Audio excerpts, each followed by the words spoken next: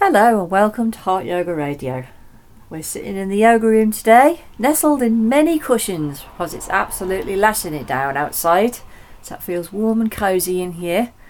So pull up a cushion, handing you a cup of tea, and let us begin. So we're having another dive into the wonderful world of Lao Tzu again today.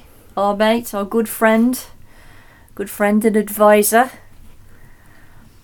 Somebody who likes to tease our brains, make us think, make us experience things. So today we are having a look at chapter 76. And we thought it'd be quite interesting to read out two translations today because they do have slightly different flavours, which I think would be good to examine both of them. So let's start off by reading from the normal translation that we use, and then we'll go straight on to the next one, and then we'll have a little bit of talk about what Lao Tzu might have been thinking that day when he popped out this little pearl of wisdom. Which is the translation that we regularly use, which is the Elements Books issue. And the translators are Man Ho Kwok, Martin Palmer and Jay Ramsey, just so that they are properly accredited. So this is that one. Chapter 76. When a body is alive, it is soft and supple. It is cold and rigid when it dies. When plants are alive, they are tender and trailing, and burnt and brittle when they're dead. What's iron hard is what is dead then, and what is fluid and sensuous and rippling is alive. And that is why a huge army with all its strength and complacency will be defeated, like a great tree axed down. Everything hard and strong will come down, and everything soft shall rise, shall overcome.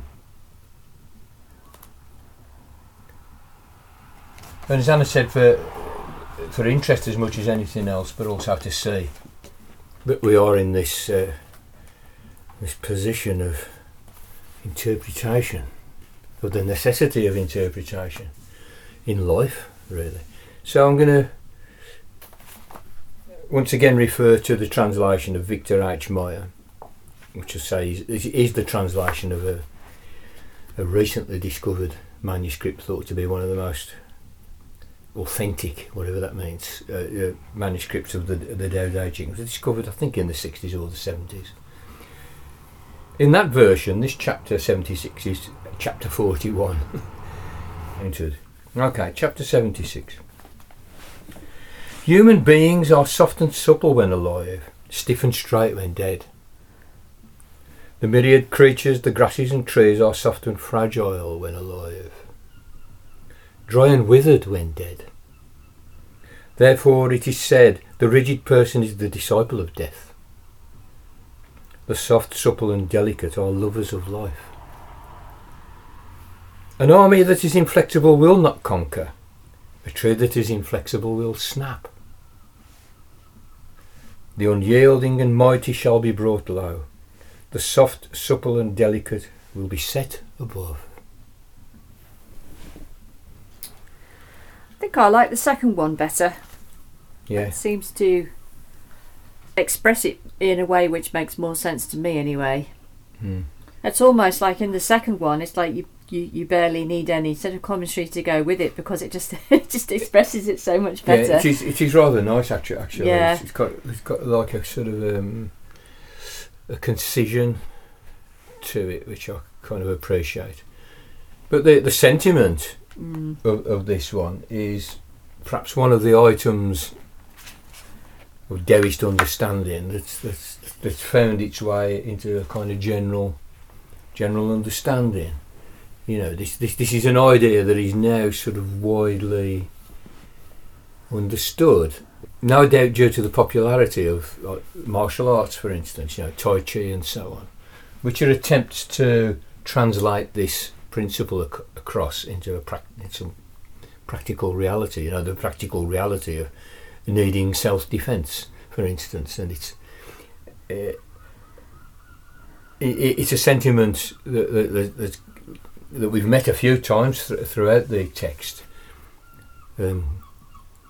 which gives rise to what the so-called soft martial arts. The martial arts where there's a great emphasis on suppleness of movement, suppleness of thought, suppleness of emotional response, suppleness and flexibility in being in the world, in all manner of things, all manner of activities that we might do, family life, gardening, politics. There's no sphere of life where we can't kind of apply this insight. Also, Lao Tzu, as usual, is recommending something to us, as a way of being, and it's always, as well as being a political advice and advice about conduct and an expression of ideals about social structures and social organisation. It's also a meditation instruction. This is the genius of Lao Tzu, his ability to compound all of these meanings into single poetic principles. This is the principle that the soft will eventually overcome the hard is the way of death, the soft is the way of life. So it's a meditational instruction is perhaps what I'm going to run with, whilst, as I say, being alert to the application of this to all manner of practicalities in life. And the whole thing is based on, again, the Taoist thing of observation of the natural world, as well as observation of ourselves, of our phenomenal field, of our the flow of our lived experience, which, of course, is a part and parcel of the natural world. It's not excluded from the natural world.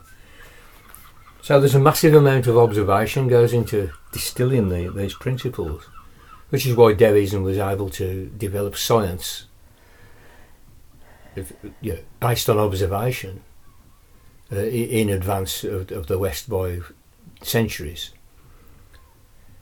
And it's just a principle. It's a kind of let's pay attention to experience. Let's pay attention to what we see around us and inside us, and what we hear and what we feel.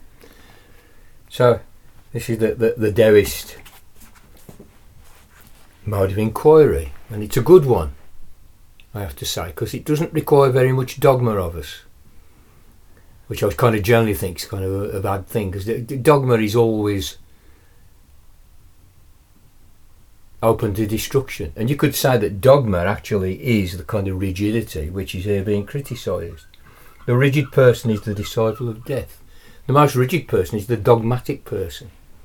Now, dogma is actually a technical term in theology, really, which says that those articles of faith which are set in stone and cannot be questioned, we can build on them, and we can ask questions of the structures that we build upon them, but they act as a foundation and therefore cannot be touched. You do not criticise them. You don't even think about criticising them. It's dogma. That's how it is, and that's the bit where inquiry cannot reach.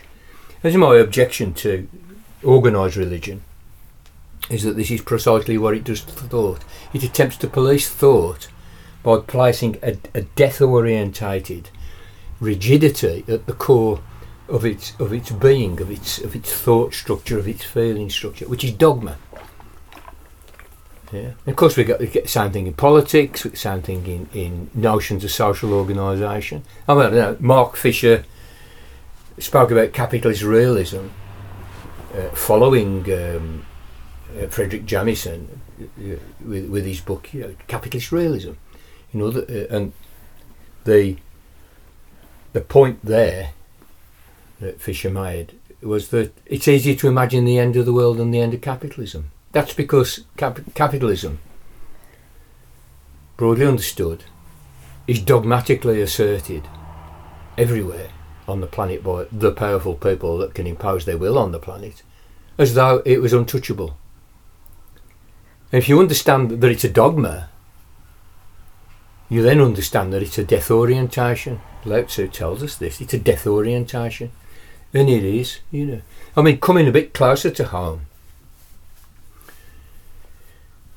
and to, I don't know, the critical psychoanalysis of the Frankfurt School, can I put it like that? Somebody like Eric Fromm, who I speak about from time to time,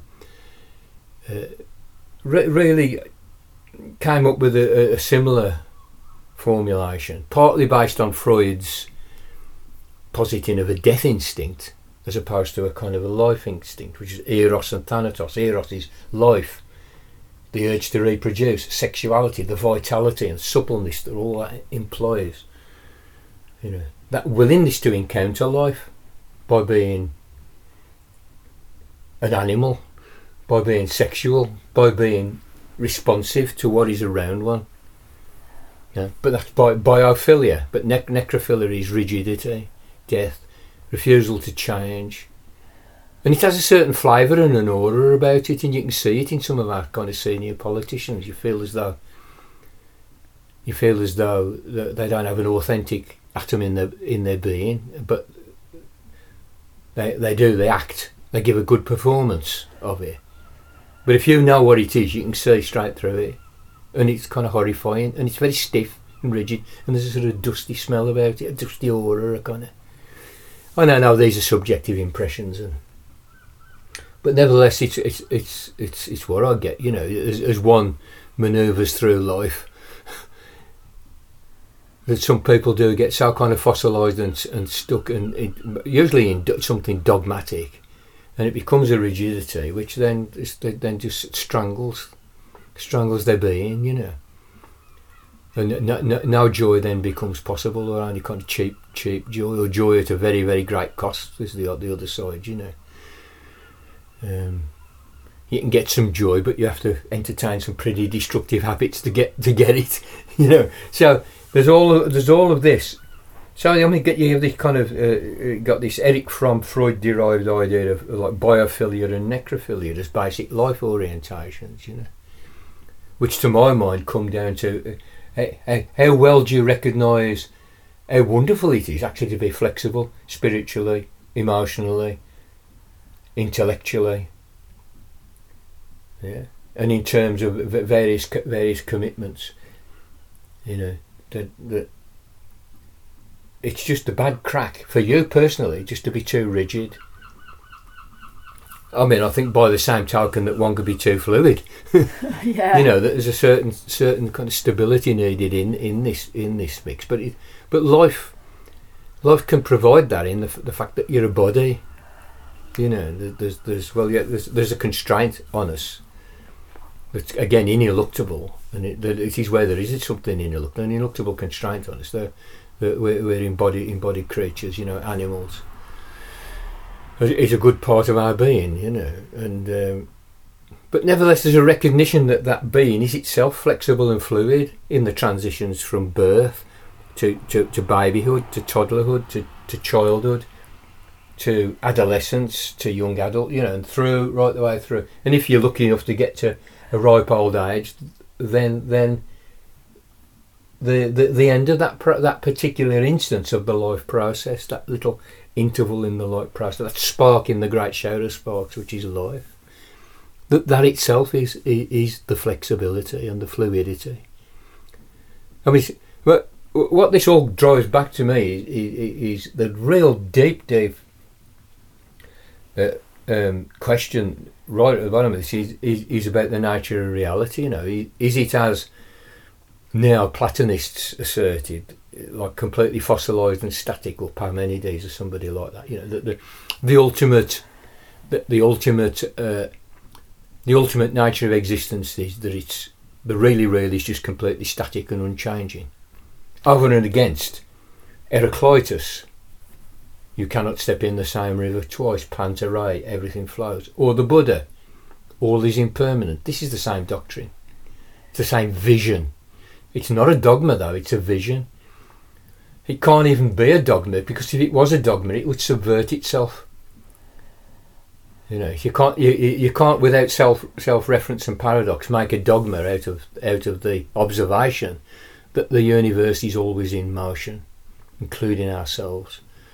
And that's Buddha, Heraclitus, Lao Tzu, Whitehead, Nietzsche. These are the great philosophers of process. But also Marx and Freud were also process philosophers. They could see that things are flowing, that we have systems and processes rather than fossilised things, sort of bouncing off each other in a very mechanical kind of way. So I think there's a lot in here.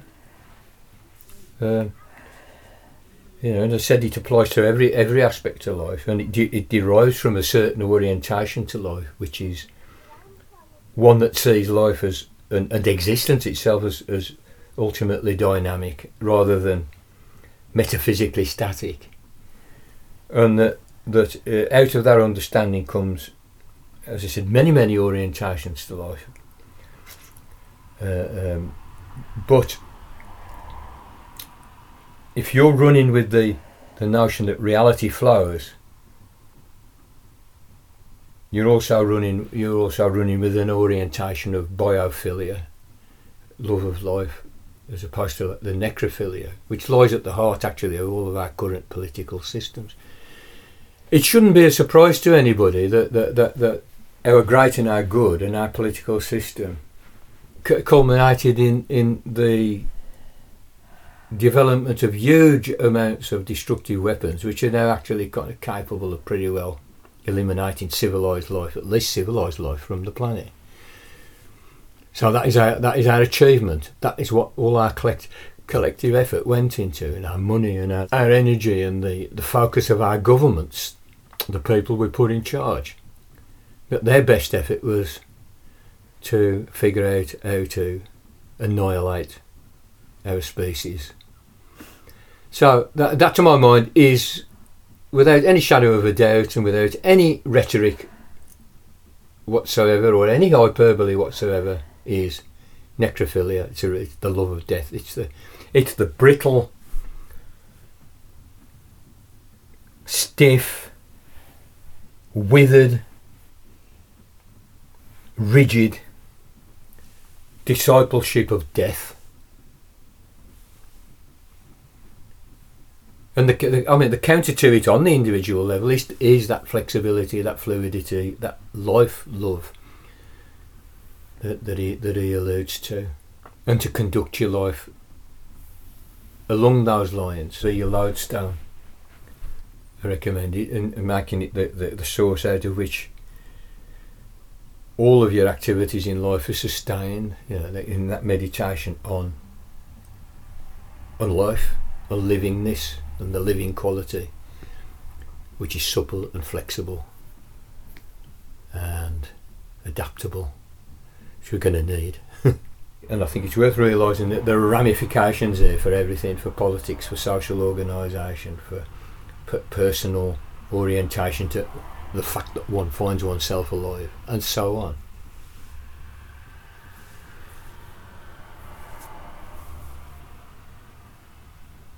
Yeah, I really like that one. It's got a lot of good things to say and make us think about. So I hope you like that, everybody. I hope it was useful to you. And we definitely are going to get round to doing some live interactional things with Pete.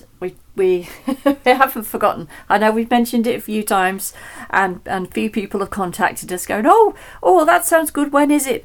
And we haven't quite decided what we're going to do and when yet, but it is coming. So enjoy the anticipation for a little while longer until we finally get ourselves together to do it. Well, we're approaching it with great thought and attention, and suppleness and flexibility. That's right, yeah. Because after all, a tree that is inflexible will snap. Yes. The moment needs to be right. The moment is coming. I can feel it in the air. Yeah. I can see the dust cloud on the horizon as it gallops towards us. Towards us, yeah. It'll be here sooner than we can imagine. All right then, folks. I hope you're all doing okay, and we will speak to you again soon. Make knowledge great again.